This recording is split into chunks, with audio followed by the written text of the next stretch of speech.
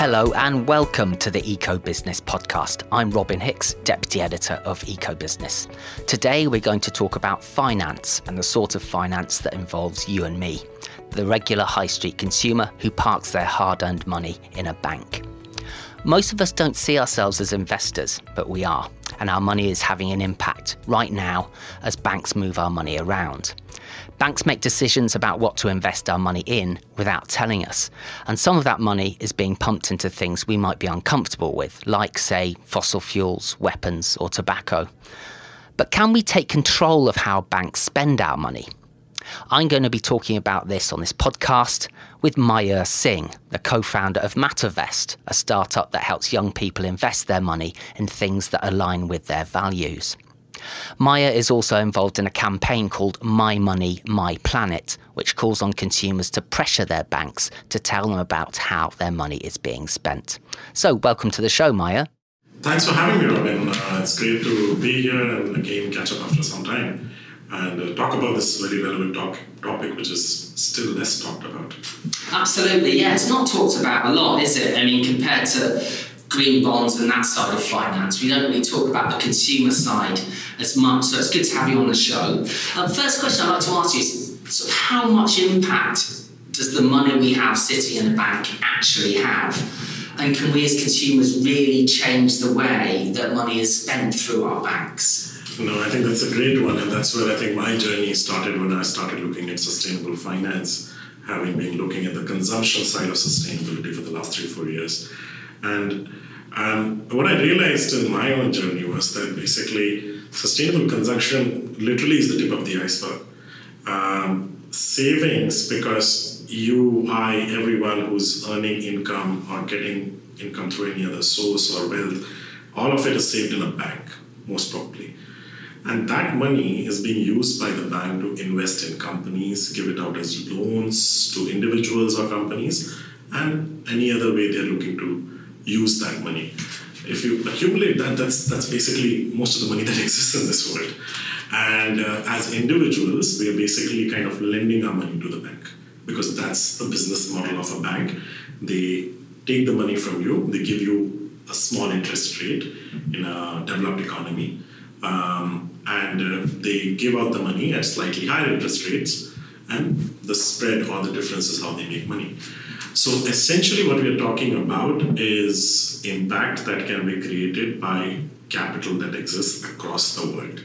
And there is a research from Nordea, which is a Swedish bank, where what they did was they have compared, and this data is specific to Sweden though, they have compared if you change your daily consumption habits, like taking a train instead of flying, or basically switching your straw or taking one less shower a day, these regular habits versus saving your money or saving your money for your pension in a sustainable finance option.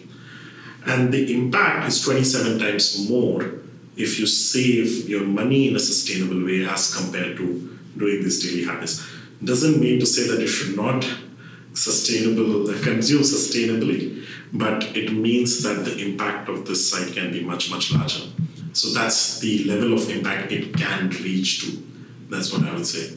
Yeah, because a lot of emphasis at the moment is being placed. I mean, governments, they like to say how much individual action can go a long way to saving the world, like using less water, having a shorter shower, etc. But what you're saying is that the money in your bank can have a much greater impact. That's really interesting. And it is still individual action, right, Robin? Because it's kind of linked to how we save. And that's where I think the whole thesis of sustainable finance kind of started. Of course, today it's really focused much more on institutional investors, and that's kind of how most of the financial sectors are in general built. But that is at the core of it, that individual action should matter not just on consumption side, but also on the saving side. Absolutely. So, in the context of Asia, we're talking to each other now in Singapore. Do we know how much money through our banks is being spent in unsustainable ways, such as guns, unhealthy food, slave labour, etc.? Do we have any idea how much of our hard-earned money is going towards bad things? That would be like really a great question to answer, and I think flatly might be me not knowing the number, but as far as I know, no, the answer is definitely a no. We don't know how it exactly happens. Since we are in Singapore, so we can take Singapore for example, and I think Singapore started working towards sustainable finance 4 to 5 years back, and you've seen a whole change in not just sustainable finance, but sustainability overall becoming a core agenda at a national level. What that led to is the compulsory sustainable reporting, which came 2 years back, a slew of other measures. So most of Singaporean banks will come out with a sustainability report. However, I think sustainability reporting is something that gives you flavor of what the organization is doing, where it's kind of what are the things they are supporting, but you cannot aggregate all of that to say that this much money went exactly here. And this was the genesis, and this is not a problem just in Singapore actually. If you go further away in Asia, I mean Indonesia and all, I have no clue of where to even look for data like this. And similarly, you can go across Asia, and this would be a huge challenge. With MatterWest, while most of our work is in Europe, where sustainable finance is almost 50% of the global market actually exists in Europe. So it's a conversation which started a bit earlier there. So they're the leaders there. But over there also, you don't really know as an individual where your money is actually getting invested, and which is kind of your consumer right anyway. And that's why actually we started the campaign called My Money, My Planet, wherein we basically looked at different players in this ecosystem, right? So you have banks, you have asset managers, you have financial advisors, and then you have the retail investor or the consumer. And we were like, one of the basic tenets of building anything in sustainability is transparency. You cannot have sustainability before having transparency. It's very tough to do that. So we started with the campaign with an idea that you can join the campaign, you can actually sign a manifesto. On behalf of you, we send a letter to your bank just asking an explanation of where your money, which is in your savings account, is actually getting invested. And that was quite exciting because I think we took a different approach, wherein we basically are not saying that banks are not telling us. Our approach is actually two-faced, wherein we are firstly increasing awareness on the side of the consumer, saying that, hey, you can actually make an impact with your money. Hey, by the way, you also have the right to ask your bank what is happening. So, whereas on the banking side, we actually had a call with a couple of banks in Europe, and they took us through the whole presentation of what the sustainability strategy is. And what we're trying to do is we're trying to bridge this communication gap that exists, because it's not like things are not happening. There's a lot happening, but if you send some consumer a 300-page report as a PDF and then wash your hands of it, maybe that's not the right approach moving forward, and while moving forward to become more sustainable. So that's what we're trying to do with the campaign. And we started it in Europe. There was a bit of traction in Singapore with a few student groups in NUS joining it, but we're thinking of launching it in October in Singapore as well. Interesting, right. And what's your sense on what sort of appetite consumers in this part of the world, in Asia Pacific, Southeast Asia, have for pressuring their banks to tell them how their money is being spent? I mean, you mentioned Singapore. There's been an interesting uprising of sorts among students to ask their universities to stop investing in fossil fuels, for example. So you get the sense that there is that appetite. But what about the rest of the region? What's your sense on how much consumers want to know from their banks how their money is being spent? It's tricky. Honestly, it's tricky because even before we get to this question, it's doing the linkage of sustainability with their money. It's not an intuitive concept. People don't think of money that way, honestly, because the way people think of money people think of sustainability today in Asia is mostly around the consumption side. That what I'm consuming should become sustainable. What I'm consuming should become organic. It should be cage-free chicken or something like that, right? So that's where I think the change is in Asia. It's kind of a non-intuitive concept, but I think that is where the whole purpose of our campaign is to increase awareness. And Of course, we will have drop-offs between people who we increase awareness for and people who actually take action. But personally, I feel that one of the great things on Asia is that you can make things much more scalable and viral here once you have crossed the awareness hurdle. So yes, I think we are at the awareness stage. But what would be exciting to do in Asia also is because Asia has a huge unbanked population, which a lot of startups are attracting, right? Now, I can tell you something that we get here a lot in Germany is that N26, which is kind of a digital bank, and people have this perception that everything tech is just sustainable. And that's just not true at all. There's a lot of server capacity and a lot of emissions that happen every time you use a digital bank. And I think it will be interesting to see as we scale the campaign and go beyond banks to the unbanked and how do they react to this as well.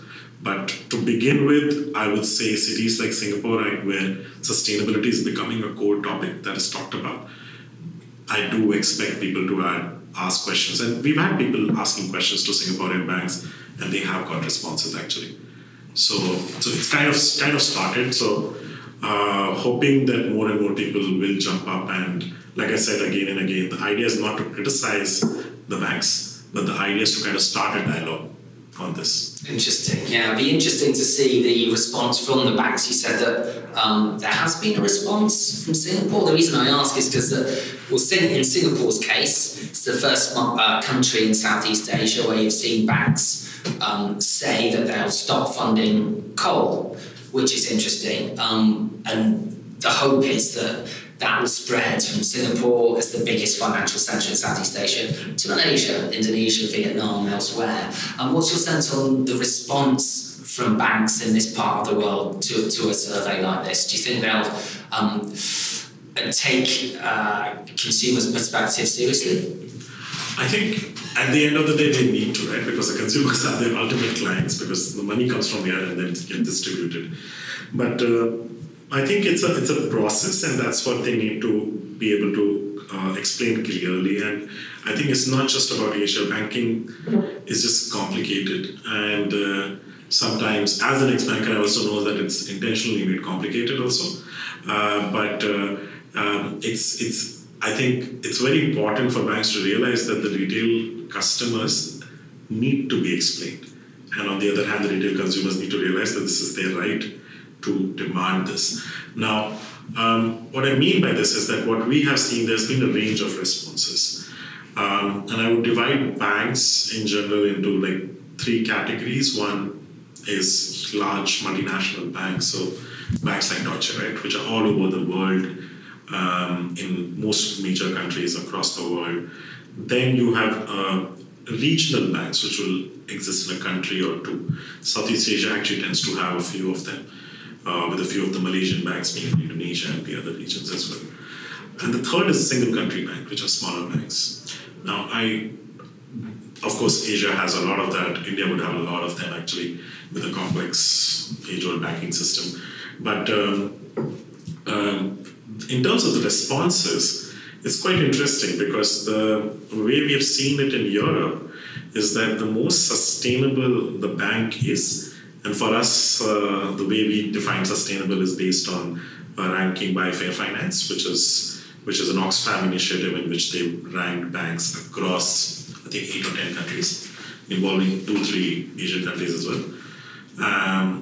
The more the sustainability of a bank as per this ranking, the shorter was their response. So that was very interesting to see, actually, because they were very crisp and very clear in their responses. They did not give huge sustainability reports. They gave a 3-page document, which very clearly said, we do this, we invest our money here, this is what we don't touch, these are the things we're trying to improve on. That's all. Because honestly, the customer doesn't have more time or understanding and this is all one person needs to know. So that's the range of responses that we have seen. One big difference that exists, however, is that Europe, Western Europe, if I was to talk about it specific, has a lot of actual 100% sustainable banks actually. So their savings account hypothesis is sustainable. Asia doesn't have that as yet. So I think that's a big difference. The other thing is this, that there are successful case studies of these banks. So there's a bank called Triodos, which has been one of the fastest growing banking organizations in Europe for the last 8 to 10 years, and I think they've been around for like 15, 20 years. And they have been kind of driving an alliance for sustainable banking for a long time. And they don't just do savings account or investment products which are sustainable, they do home loans which are sustainable today. So I think it's like on the sustainable consumption side where we say that it's always a journey towards zero waste. I think it's the same thing in sustainable finance. The buck needs to start somewhere and then it will move on. Going back to transparency again, I'm trying to ask you, to what extent do banks, you said that banks have to be transparent, but they don't really. I mean, do they? I mean, Southeast Asia, for example, it's very difficult for any bank not to be involved in coal because that's the biggest source of power for many countries, or agribusiness, which is linked to deforestation, or the seafood trade, which has many links into human trafficking and stuff like that. So, I think that transparency piece is really interesting, but tough for banks, right, to get right, because they'll inevitably, in the start of a bank's journey towards sustainability, be revealing to the public secrets that they didn't want to reveal, right? So it's going to be difficult. No, it definitely is. And I think from a consumer point of view, you need to understand the complexity of banking operations as well. Now, we had this conversation when we were talking to banks after they got too many letters from us, so they wanted to do a call, which makes sense because that's what we wanted to do. We wanted to trigger a conversation. And some of the concepts they explain make sense. So let's say there's a bank in Asia which has lent out money to an agribusiness, which is not the most well known for afforestation activities. But the thing is this, these loans might be 30-year long loans. So even if when the bank says that they're not going to invest in coal or invest in these kind of businesses, they're saying going forward they will not do it. But their loan book is still exposed to these sectors. And but these are very simple things. But I think what we are trying to say is just explain this. I don't think people are stupid. People will understand and appreciate it much more. So when we're saying about transparency, I don't think the point is to say that just cut the cord with coal, because you cannot. It's very tough, like you rightly said, right?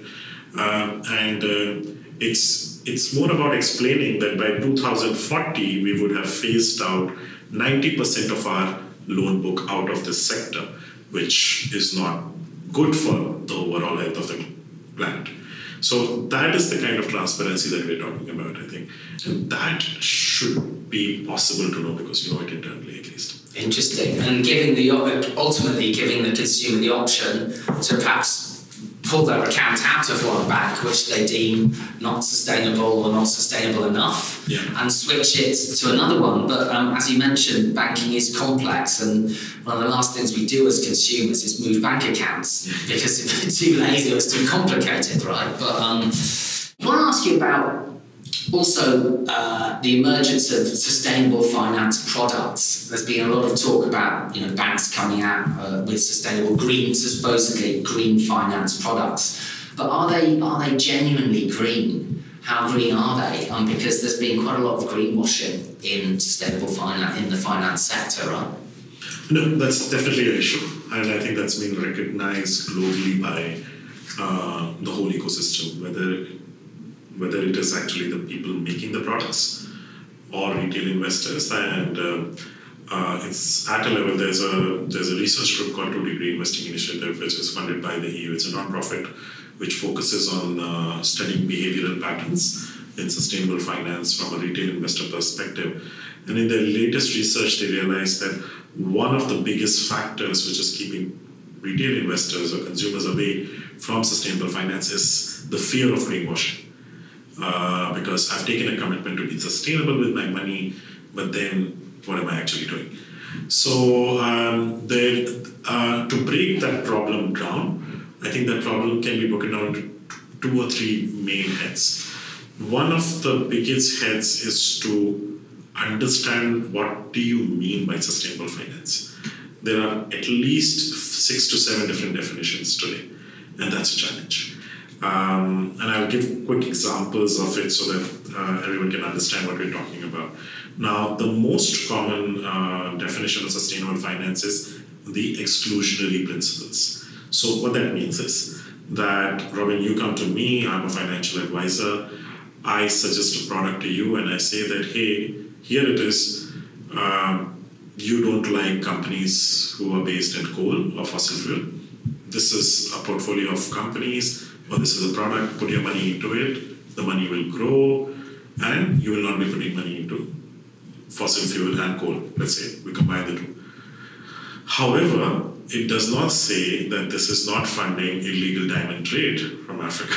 So that's exclusion, right? So it's excluding a certain sector, but may not be excluding other. And that's one of the most common principles in which asset managers make sustainable finance and investment products. So that's one very important thing for the consumer to understand, while the advisors and the bankers to communicate as well. It has to be both ways. So that's one big issue which causes a lot of greenwashing. Now, the other parts of it are more focused on what actually happens on a reporting side. So the reason this is a complex issue is because one is communication of what is happening, but at the end of the day, it's also about what companies are reporting. Because whether it's a bank or whether it's an asset manager, they're going to eventually rely on what is being reported. I mean, we are organizing this sustainable finance conference virtually called Step Up, and what we did was we did a case study competition for students, and one of the cases was Volkswagen, right?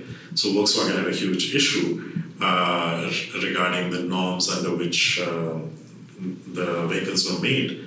But if the company is not reporting the right information in its sustainability report or anything else, everything else will go haywire.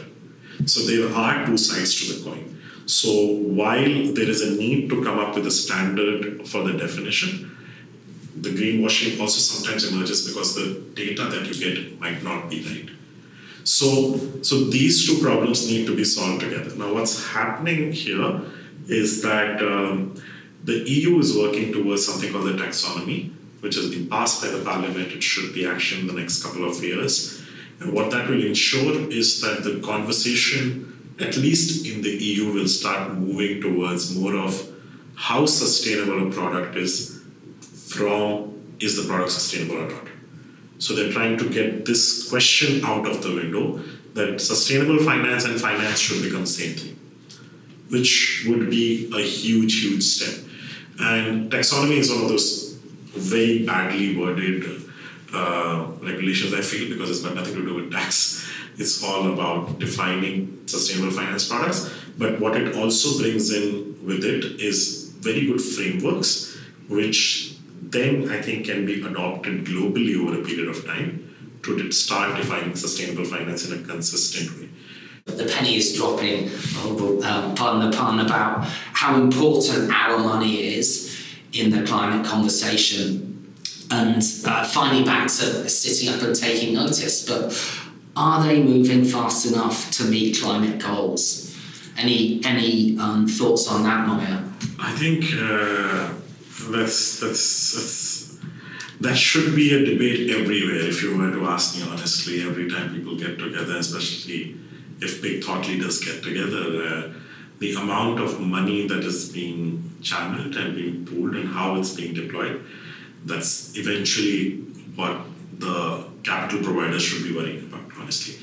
Are we on track? I think the answer is no. I don't think the SDGs are on track. I was reading an article recently about the impact that COVID would have had, an adverse impact in terms of a lot of the climate mitigation and adaptation projects and works that were going on. It's going to be further huge. So instead of moving forward 4 years, we might be moving backwards 1 or 2 years. So that makes the problem much more complicated because we only have now 10 years to go. 10 years to achieve the SDGs. Yeah, achieve the SDGs at least, right? And I think, if I'm not wrong, a lot of the climate targets are also aligned with the SDGs around 2030. So it has to become a mainstream conversation. And where I think, if you ask me from my personal opinion, I feel that that's where the consumers and the retail investors need to come in. You need to bring them in, because that is where the biggest pool of capital also is. And if you bring them in a society which is largely now aware of what's happening with social media, use it for the better. Try to use human-centered design rather than pushing products. Use value systems-based banking approaches. And the truth is this, that I would have said that, okay, maybe 15 years back it was too risky to do it, but it's working. It's working in many parts of the world. But having said that, the issue is, and I don't think the buck should stop only at the banks, the bigger problem is also on the reporting wherein the companies come in, right? Because at the end of the day, any investment strategy has to be catered based on what you told me about your company. So I think that's where this debate keeps getting passed on from one to another, and we don't really move forward fast enough. So are we moving fast enough? I think most people will say no. But are things changing faster than what they were supposed to? Of course, yes. Because I think people are seeing the impact of it, and people are seeing the costs of it. In fact, just to quote another thing from 2Degree, and they did a very interesting research piece on how they did correlations between how COVID impacted the stock market and how COVID was kind of a very steep peak, right? And what they did a simulation was that let's assume this is a scary vision, but let's assume that the whole climate math has been done that there will be gradual rise, right, of temperatures. What if there is a steep slope somewhere wherein there is no gradual rise but a steep increase in temperatures, and it creates a year like COVID? Now, COVID is a virus. It was spreading through human contact. When it's a climate issue, you have a fundamental issue with your whole system on which we run. And the economic losses of that, if we were to forget about people, which we normally many times tend to do in the climate conversations as well, the economic losses of that would be astronomical. And they are saying that the patterns are very similar, so maybe there's a reason to build those sensitivities in as well today, because we should learn our lesson from COVID. So that's where I think, it's very, very urgent, and it's not just urgent to think about how much time we have left, but also to kind of go into scenarios which can be really, really bad. Absolutely. So COVID is really a warning sign, as a lot of people are saying. I hope so. Yeah, absolutely. That's a great place to leave it. Thanks so much for talking to me, Maya. Indeed, what a takeaway is that we as consumers can have impact through our banks. Perhaps it's time you started asking our bank managers where our money is being spent and put a bit of pressure on them to tell us. Right, and a good place to do that is the My Money, My Planet campaign, so do look out for that. Maya Singh, thank you very much for joining the Eco Business Podcast. Thanks a lot for having me, Robin. That was a great pleasure.